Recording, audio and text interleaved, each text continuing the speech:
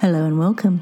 My name is Alice and this is the Backtracker History Show podcast, where I ask you to join me on a meander down through the archives to find out more about the people, places and events from the past.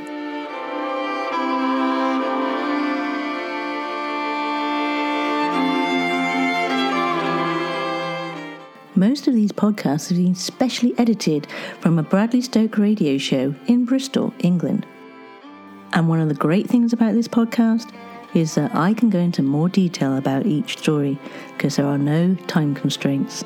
And it's really easy to show your support just by spreading the word, leaving reviews, and sharing with all your family and friends. It really does help.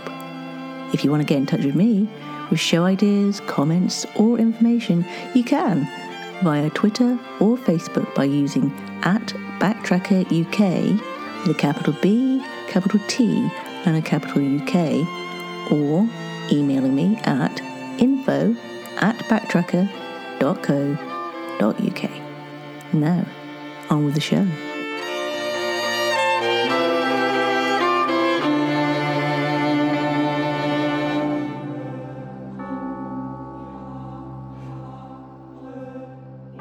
In this show, we'll be talking about bare knuckle fighting and Bristol's links to this once popular sport.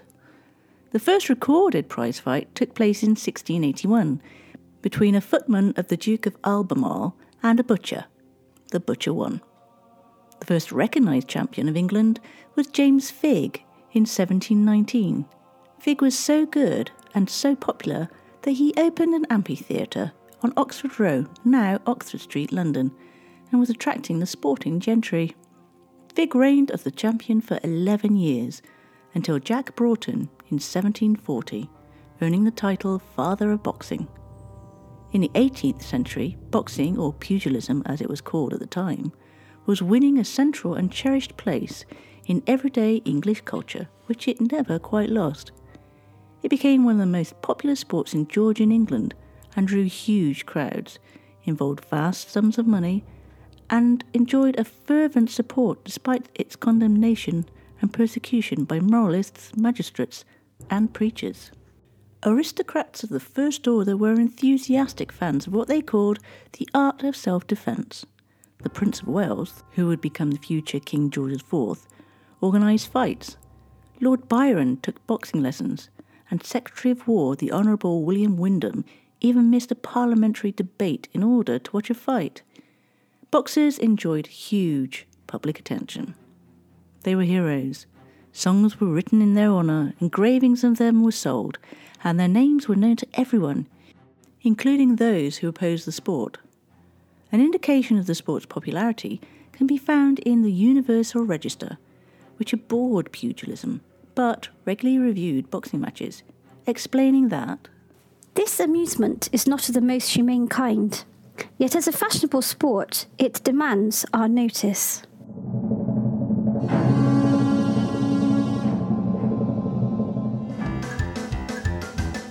Word of the week. today I've gone all the way back to the Georgian era to bring you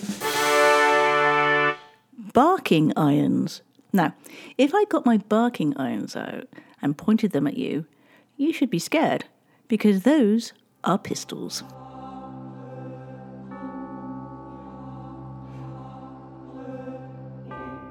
Pugilism consisted of bare-knuckle fighting with some wrestling moves.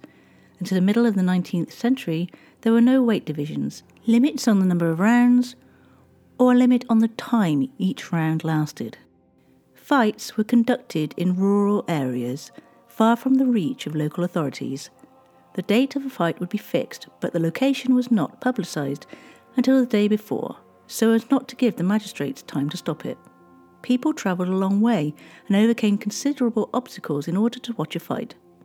Working men, members of the middle class and gentlemen stood shoulder to shoulder around the prize ring. Matches began approximately at noon and lasted until dark or until one of the fighters gave in. Death in the ring or shortly after a fight was not unknown, but the great sums of money the winner received proved to be an enticing incentive for working class men. In Britain, there was big money in boxing. Though the sport was technically illegal, it was well respected and well attended. It also had a set of well-defined rules, which Brian Phillips wrote about in a fantastic piece for Grantland. Bouts were held outdoors, on bare ground, in rings marked off from fields. The fighters wore no gloves, which probably made them safer. Gloves were introduced to protect the hands, not the head, and allowed fighters to punch harder. But rounds didn't end until one man or the other went down, and there was no limit to the number of rounds that could be fought.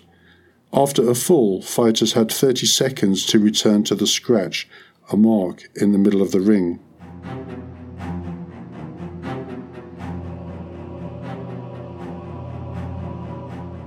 The Bristol fighting scene grew out of the city's right to hold an annual fair at St James.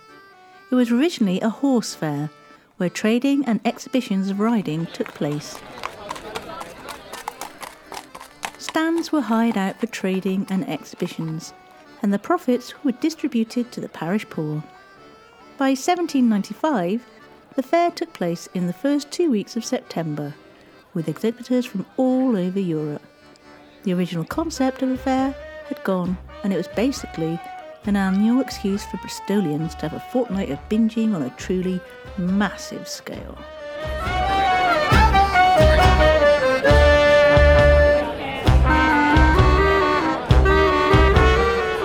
As you can imagine, over time, the fair degenerated into a collection of sideshows, featuring wild animals, so-called freaks, and exhibits ranging from the athletic to the obscene. In 1837, things grew so out of control that the fair was discontinued due to objections from the community. One of the activities from the fair was the boxing booth, which was very popular. For a small fee, you can enter a tent containing a boxing ring and fight against one of the employed fighters. Should you last a stipulated amount of time, you get a cash prize. There was always some trickery to entice the unaware. For example, the house fighters would pretend to be a little bit weaker than they actually were, and would show this in the sparring they would do before each match started. Also, you would have people planted within the crowd who would stand up and volunteer to fight, and obviously win, which would get more people involved. Amongst the crowds of sailors, dockers, colliers and tough locals was a 14-year-old Jem Belcher, a butcher's boy who was mesmerised by what he was seeing and dreamed of entering the ring himself.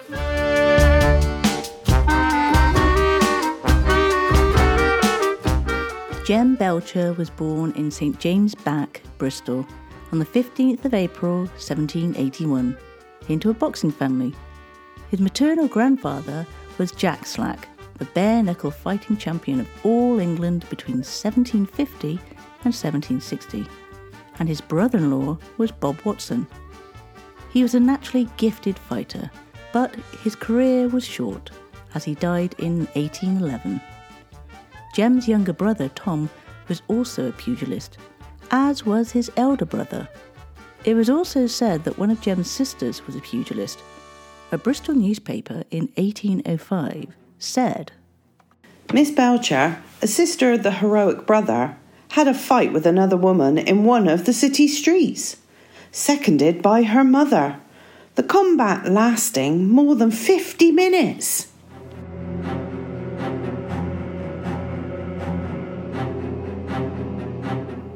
It was at the Lansdowne Fair near Bath that Jem first attracted attention.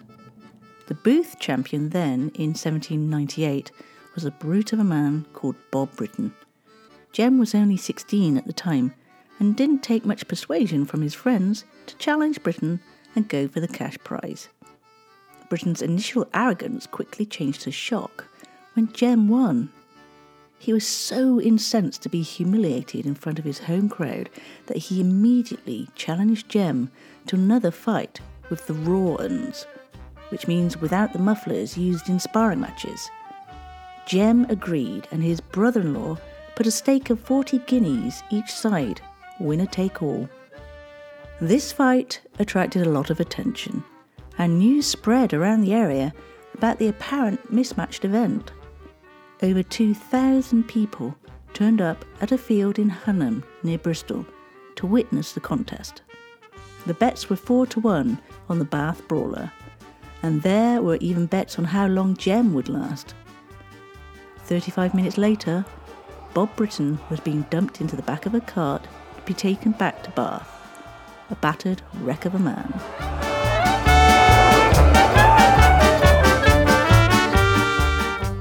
In 1799, Jem Belcher left Bristol for the prize ring of London. He was lucky because an old friend of his grandfather, Will Waugh, who had fought Mendoza in 1794 for the championship, was a host at the one-ton public house in Jermyn Street and offered Jem lodgings. Will had connections in the world of the prize ring and was a shrewd judge of fighters. Jem had now grown into a fine specimen, standing at 5'11" inches tall and weighing 13 stone.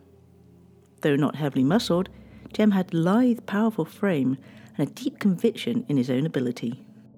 On the 12th of April 1799, after a fight of 33 minutes, Jem beat Tom Jones of Paddington at Wormwood Scrubs in the middleweight championship of England.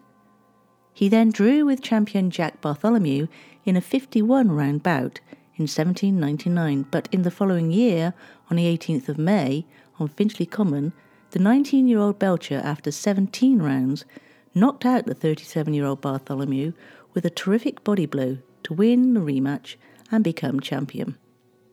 On the 22nd of December 1800, near Abershaw's Gibbet on Wimbledon Common, he fought Andrew Gamble, the Irish champion. 4 days before the fight, Belcher said that he was attacked by 4 thugs in Chelsea, whom he proceeded to beat up without getting harmed himself. It was suspected that someone sent those men so he won't be able to fight the high-stakes match, but since he didn't have any evidence, the fight still went ahead, Gamble being utterly outplayed by his opponent's speed and agility.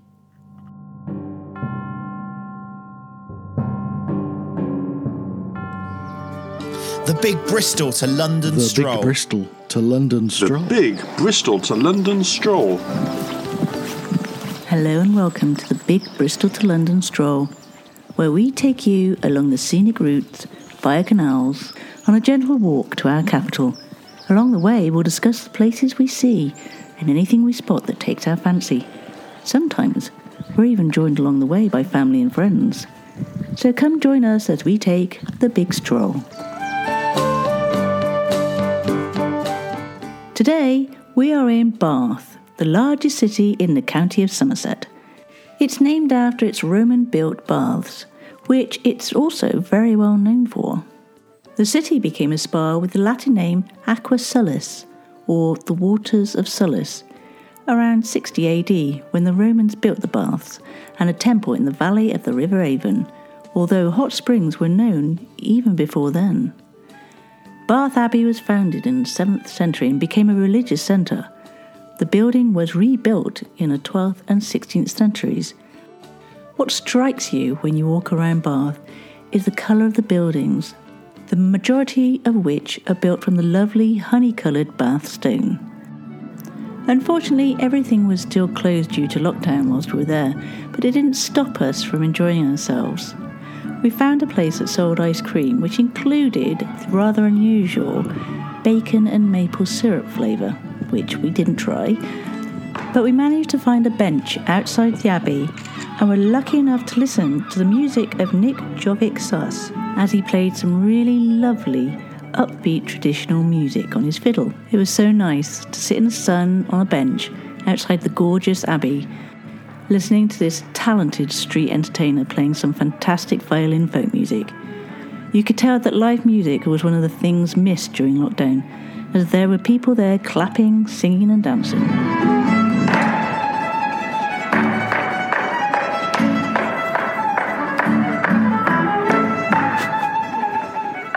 As we continued our journey, we stopped off at the George Inn, mentioned in the Bath Mystery episode back in February. The story about the death of the maid Elsie Wilkie, whose remains were found in a cave. It was closed, but it's always amazing being in a place that you've done some research about and trying to imagine what it was like when the event occurred. As we continued on our journey to our next stop of Bradford-on-Avon, the scenery changed leaving Bath, and we saw some amazing views of the Cotswolds. I would suggest this gentle panoramic walk to anyone. It's very easy and anybody of any ability can do it. There's so much that you can see and do in Bath that it would take a whole show all by itself. But this walk takes you through Bath, and when you come out the other side, you're greeted with amazing views. This particular walk was quite long and took us several hours to do, but the bus service is brilliant, so you can stop off at any time and get a bus back to Bath. As you might be aware, we're putting ourselves through the blisters, the aches and the pains to help raise money for the local charity Suicide Prevention Bristol, in the name of a friend of ours who sadly passed away in March. If you'd like to support us with a donation, just go to Just Giving and type in Backtracker, and you'll find us. Thanks in advance.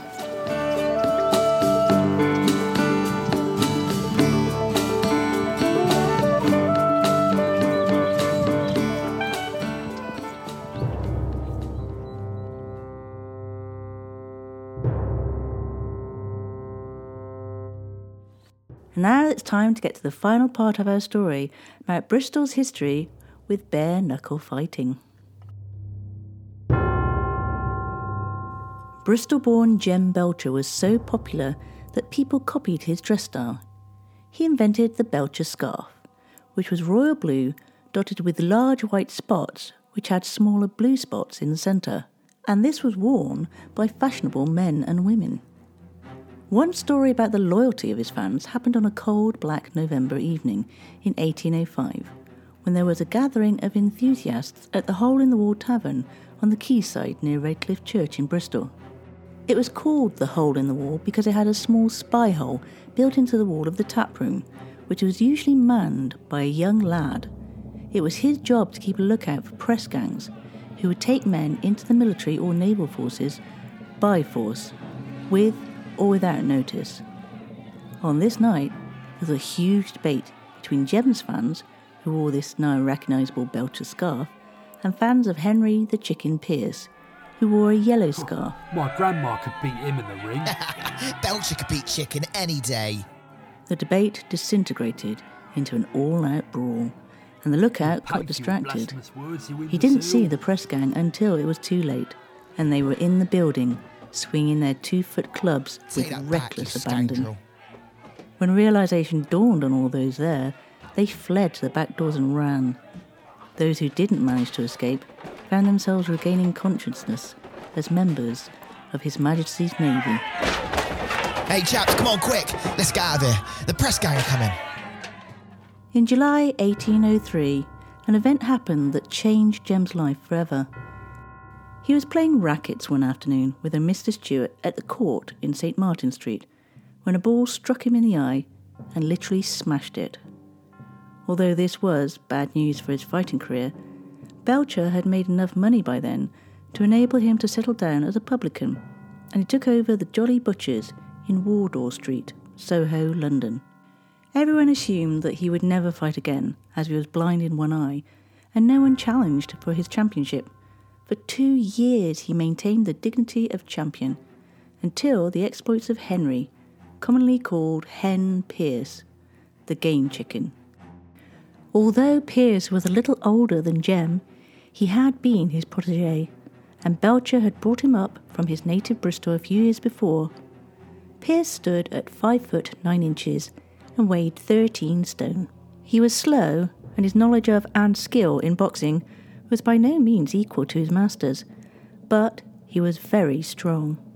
In 1804, Pierce had beaten Joe Burks, and the following year John Gully, after a tremendous battle which lasted for 59 rounds and 1 hour 10 minutes. After this, he was generally acclaimed as champion of England, and at that, Jem Belcher's bitter envy rose like a flame. He couldn't bear to see even his friend, whom he had taught and introduced to the London ring, on his own old throne. To the great surprise of everybody, he challenged Pierce, and the fight took place on December the 6th, 1805, at Blythe, near Doncaster. The fight lasted 35 minutes in all, and Jem lost, bitterly.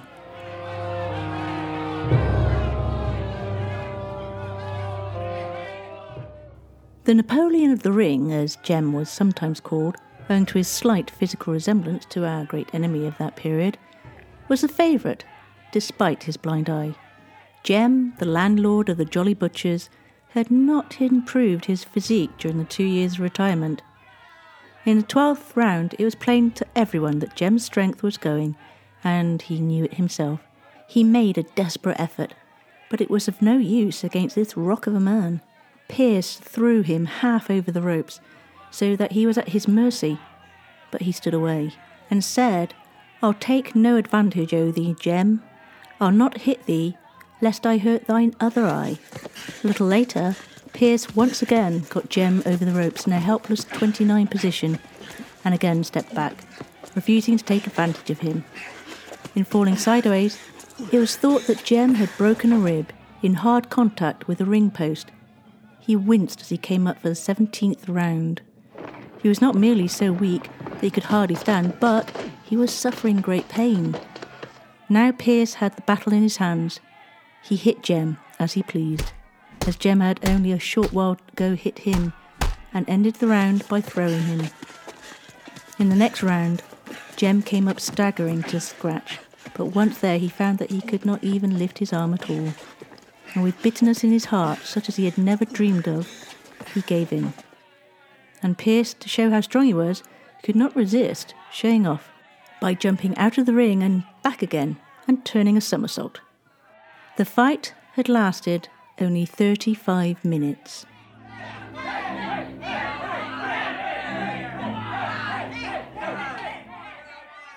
Jem Belcher found himself unable to resist the lure of his glory days in the ring. Even after his loss to Pearce, he continued to fight. In 1807, he nearly defeated the future champion Tom Cribb, also from Bristol, before losing in 41 rounds and 51 minutes. Cribb was destined to become the biggest star of the era, and Belcher challenged him again in 1809, after Cribb had ascended to the championship, losing in 31 rounds and 40 minutes. The years of physical punishment Belcher suffered in the ring took a heavy toll on both his body and spirit. Following the loss to Cribb, he spent a month in debtor's prison. In 1811, at just 31, he died from what appears to have been complications of an ulcerated liver.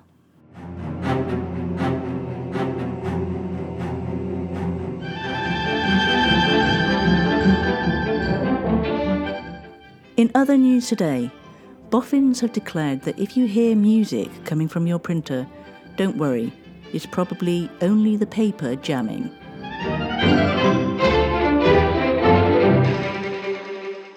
Hey, this is Russ. This is Kyle. This is Michelle. From the Infectious Groove Podcast. Join us every Monday for the most fun you can have with a music podcast. The Infectious Groove Podcast uses a positive and fun approach as we take time every week to share our jammy jams, then dig into a thought-provoking topic discussing all decades and genres of music. You can find the Infectious Groove Podcast on all major podcast platforms, or you can head to infectiousgroovepodcast.com to find us there and subscribe. We might have a controversial opinion here or there, but we always have fun with it. Oh, I'm sure I'll say something dumb. Subscribe to the Infectious Groove Podcast, part of the Odd Pods Media Network.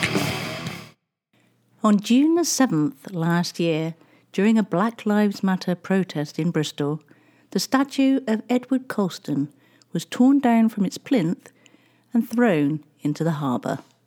1 year on, the statue now forms part of a new display at the M Shed to start a citywide conversation about its future. I was fortunate enough to go in before it was open to the public and speak to Sean Sobers and Ray Barnett, the people behind the new display. I'm Ray Barnett. I'm the head of collections and archives for the City Council's Culture and Creative Industries team. I'm Dr. Sean Sobers. I'm an associate professor at the University of West of England and a member of the History Commission. And this all started for us on the 7th of June when we heard about what was happening in the city centre with the statue. And following on from that, the museum service became involved, particularly when the statue was brought out of the water. And we took delivery of it, and our task at that point was therefore to consolidate it, stop it deteriorating any further, just to make sure that it stayed as it was after the protest, in effect, so that then other people can make the decision as to what to do with it next. And then ever since then, we worked with Sean here from the History Commission as part of the team that's been developing this particular display and the approach to how we should do that. Yeah, so with the History Commission, we've worked, as Ray said, with the museum service, with the curators here at MShed, and we worked together and saw it as an opportunity to use the Colston statue as a consultation exercise to find out people's feelings about this moment, about this event in Bristol, which was, an international event, and also to try to use it as an opportunity to try to move forward. Obviously, when the statue came down on 7th of June, it didn't happen in a vacuum. It happened for a particular set of reasons about how Bristol may or may not be, commemorating the history of transatlantic slave trade, and also how it seemed to be celebrating slavers but not commemorating victims of slavery, and a whole range of other issues as well, obviously in relation to racial disparity and those kind of things off the back of George Floyd, Black Lives Matter. So it's been a real privilege. It's been a challenge, this process, and it's kind of uncharted territory for all of us. But we really see this, we deliberately don't use the word exhibition. It's a display, it's a work in process, and we really want the people of Bristol, particularly, anyone can respond to the survey, but really interested in what the people of Bristol think and how we should move forward into the future. So is this display a permanent thing now in Bristol? No, it's very much temporary. We don't have an end date for the display, but it is just temporary, as well as the survey. It will be up for the lifetime of this display, but we really are, looking at, what is the permanent position of the Colston statue? Because, the responsibility of any museum is to tell part of the story of what happened in that city. So to not tell this story would be akin to just sweeping it under the carpet as if it didn't happen. So we did feel it's a really important thing to go on. It's opening to the public tomorrow, actually. So although we opened the MShed Museum last week, this particular gallery has remained closed until tomorrow. So we're looking forward to seeing what people will say. Actually, people are very intrigued to hear what the reaction will be from individuals when they come round. So we're all very keen to see what people make of it. What we have had a reaction already is from people who've been in to see it before we open to the public, is comment about it being displayed on its back, lying down. And I'd just like to explain that, to be honest, that it's actually us trying to be as open and honest about it as we possibly can. We constructed a wooden base to support it while we were actually conserving it and preventing it from deteriorating further. And we felt it was simplest just to show it in that way, because we don't know what will happen to it next. So it's basically that work in progress. I'm really pleased so far with the reaction, even when I saw it, over the year, working with the curators. We've been doing a lot of it, obviously, remotely because of the COVID situation. We've already been into this space personally, a couple of times. So to actually see the display here now in person, I'm really pleased with how it's looking. And just from the people that have seen it, whether they've been press or other people that even work here that haven't had the chance to see it properly yet, so far it's been a good response. But I won't lie, it's a nerve-wracking process. It's such a sensitive topic and a sensitive statue that we know we're not going to please everyone. People are going to get different interpretations from it. So I'm also bracing myself for those moments as well. But that does come with the territory, really.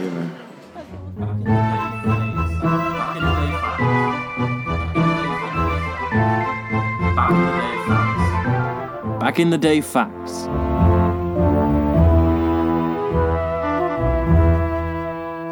On the 29th of May in 1942, Bing Crosby recorded Irving Berlin's song White Christmas.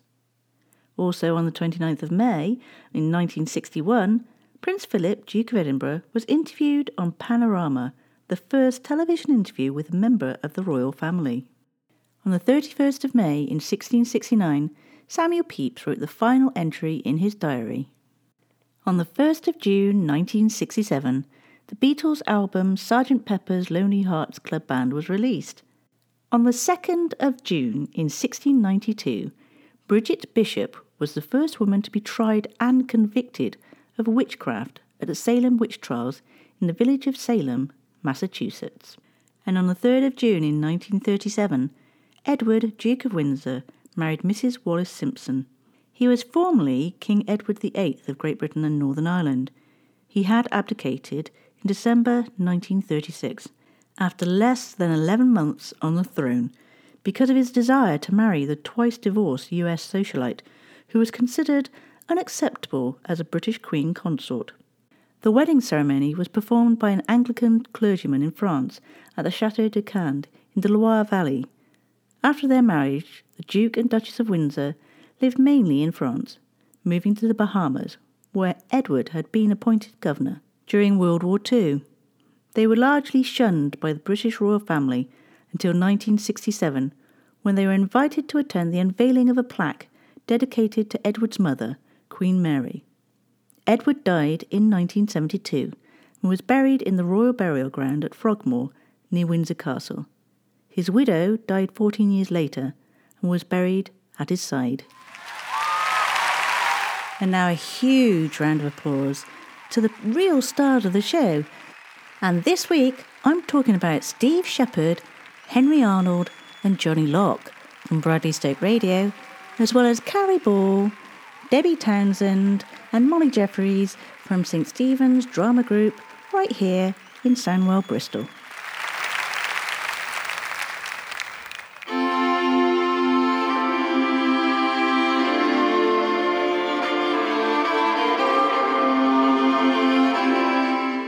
You have been listening to me, Alice, on the Backtracker History Show.